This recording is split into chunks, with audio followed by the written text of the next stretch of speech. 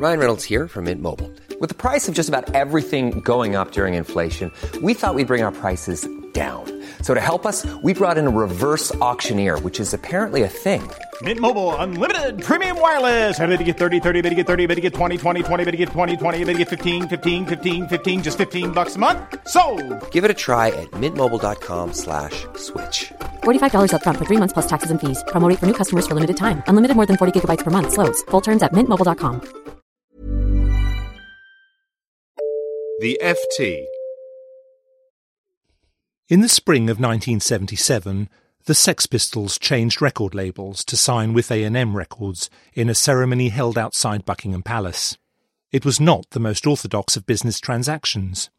The group's previous label, EMI, had released it from its contract after a string of unsavoury episodes, not least the infamous interview, The Filth and the Fury, in which members of the band swore fruitily on primetime television. These were the days when record labels were respectable parts of the cultural establishment, carefully balancing the youthful vigour of their acts with the gentle sensibilities of their constituents. The balance was tipped when EMI's workers refused to handle the group's splenetic single Anarchy in the UK. You can't shift units if you can't shift units. The celebrations back at the offices of A&M, following the Buckingham Palace revels, were raucous. More unsavoury episodes unravelled before executives whose self-satisfaction was quickly turning to a sense of foreboding.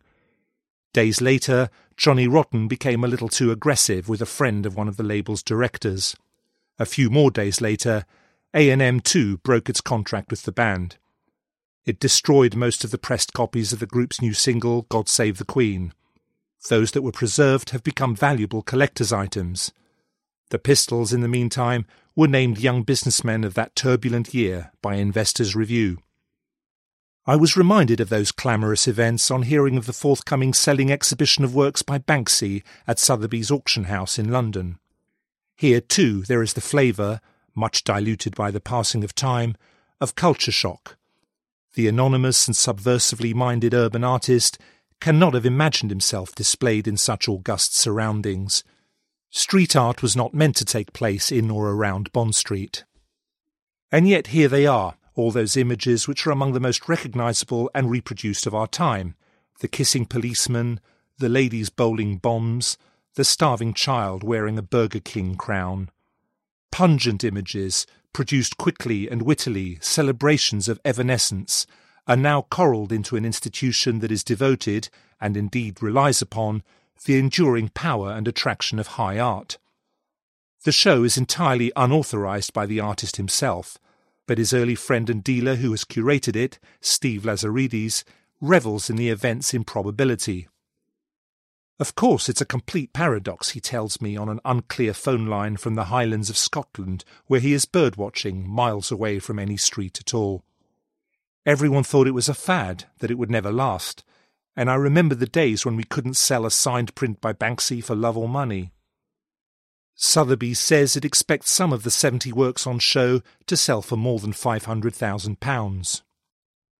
To give the exhibition a further air of danger, the auction house has allowed Lazaridis to decorate its gallery by letting him loose with a fire extinguisher. I just asked them and they said yes, explains the gallerist. I felt like a fox inside a chicken coop. I really don't like white wall galleries. I did it because I could. I was trying to capture the spirit in which that art was produced. Two important points argue against the comparison of the scandals of 1977 with the show opening next week. First, Banksy is not the Sex Pistols. His tone is more acerbic than outraged. Although he has serious points to make, they are made playfully and knowingly. As Lazaridis says in his catalogue notes, that is what Banksy is good at, seeing things in unexpected places that make people smile. Whatever reaction the Sex Pistols provoked back in the day, anything as bland as a smile was not among them.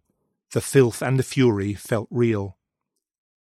Second, Sotheby's, and indeed all the auction houses and all the commercial branches of the art world, are not A&M Records.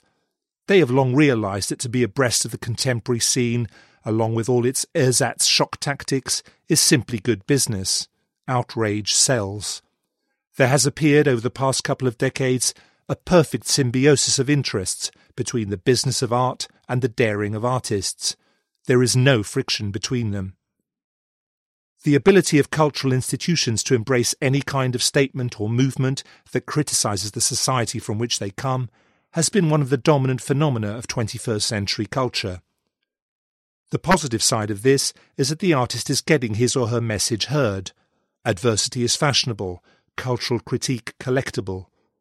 The negative view is that the impact of such art is reduced in direct proportion to its mass acceptance.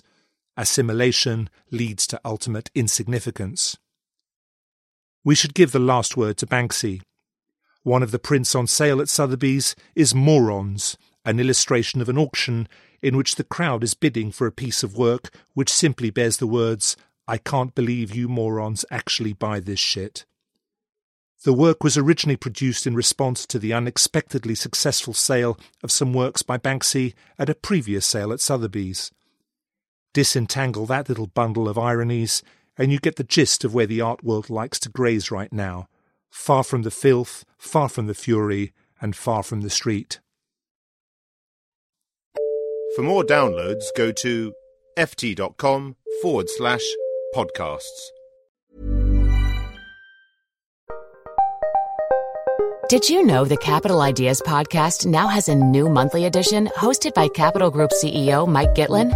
Through the words and experiences of investment professionals, you'll discover who was their best mentor, what's a mistake they made that changed their approach, and how do they find their next great idea.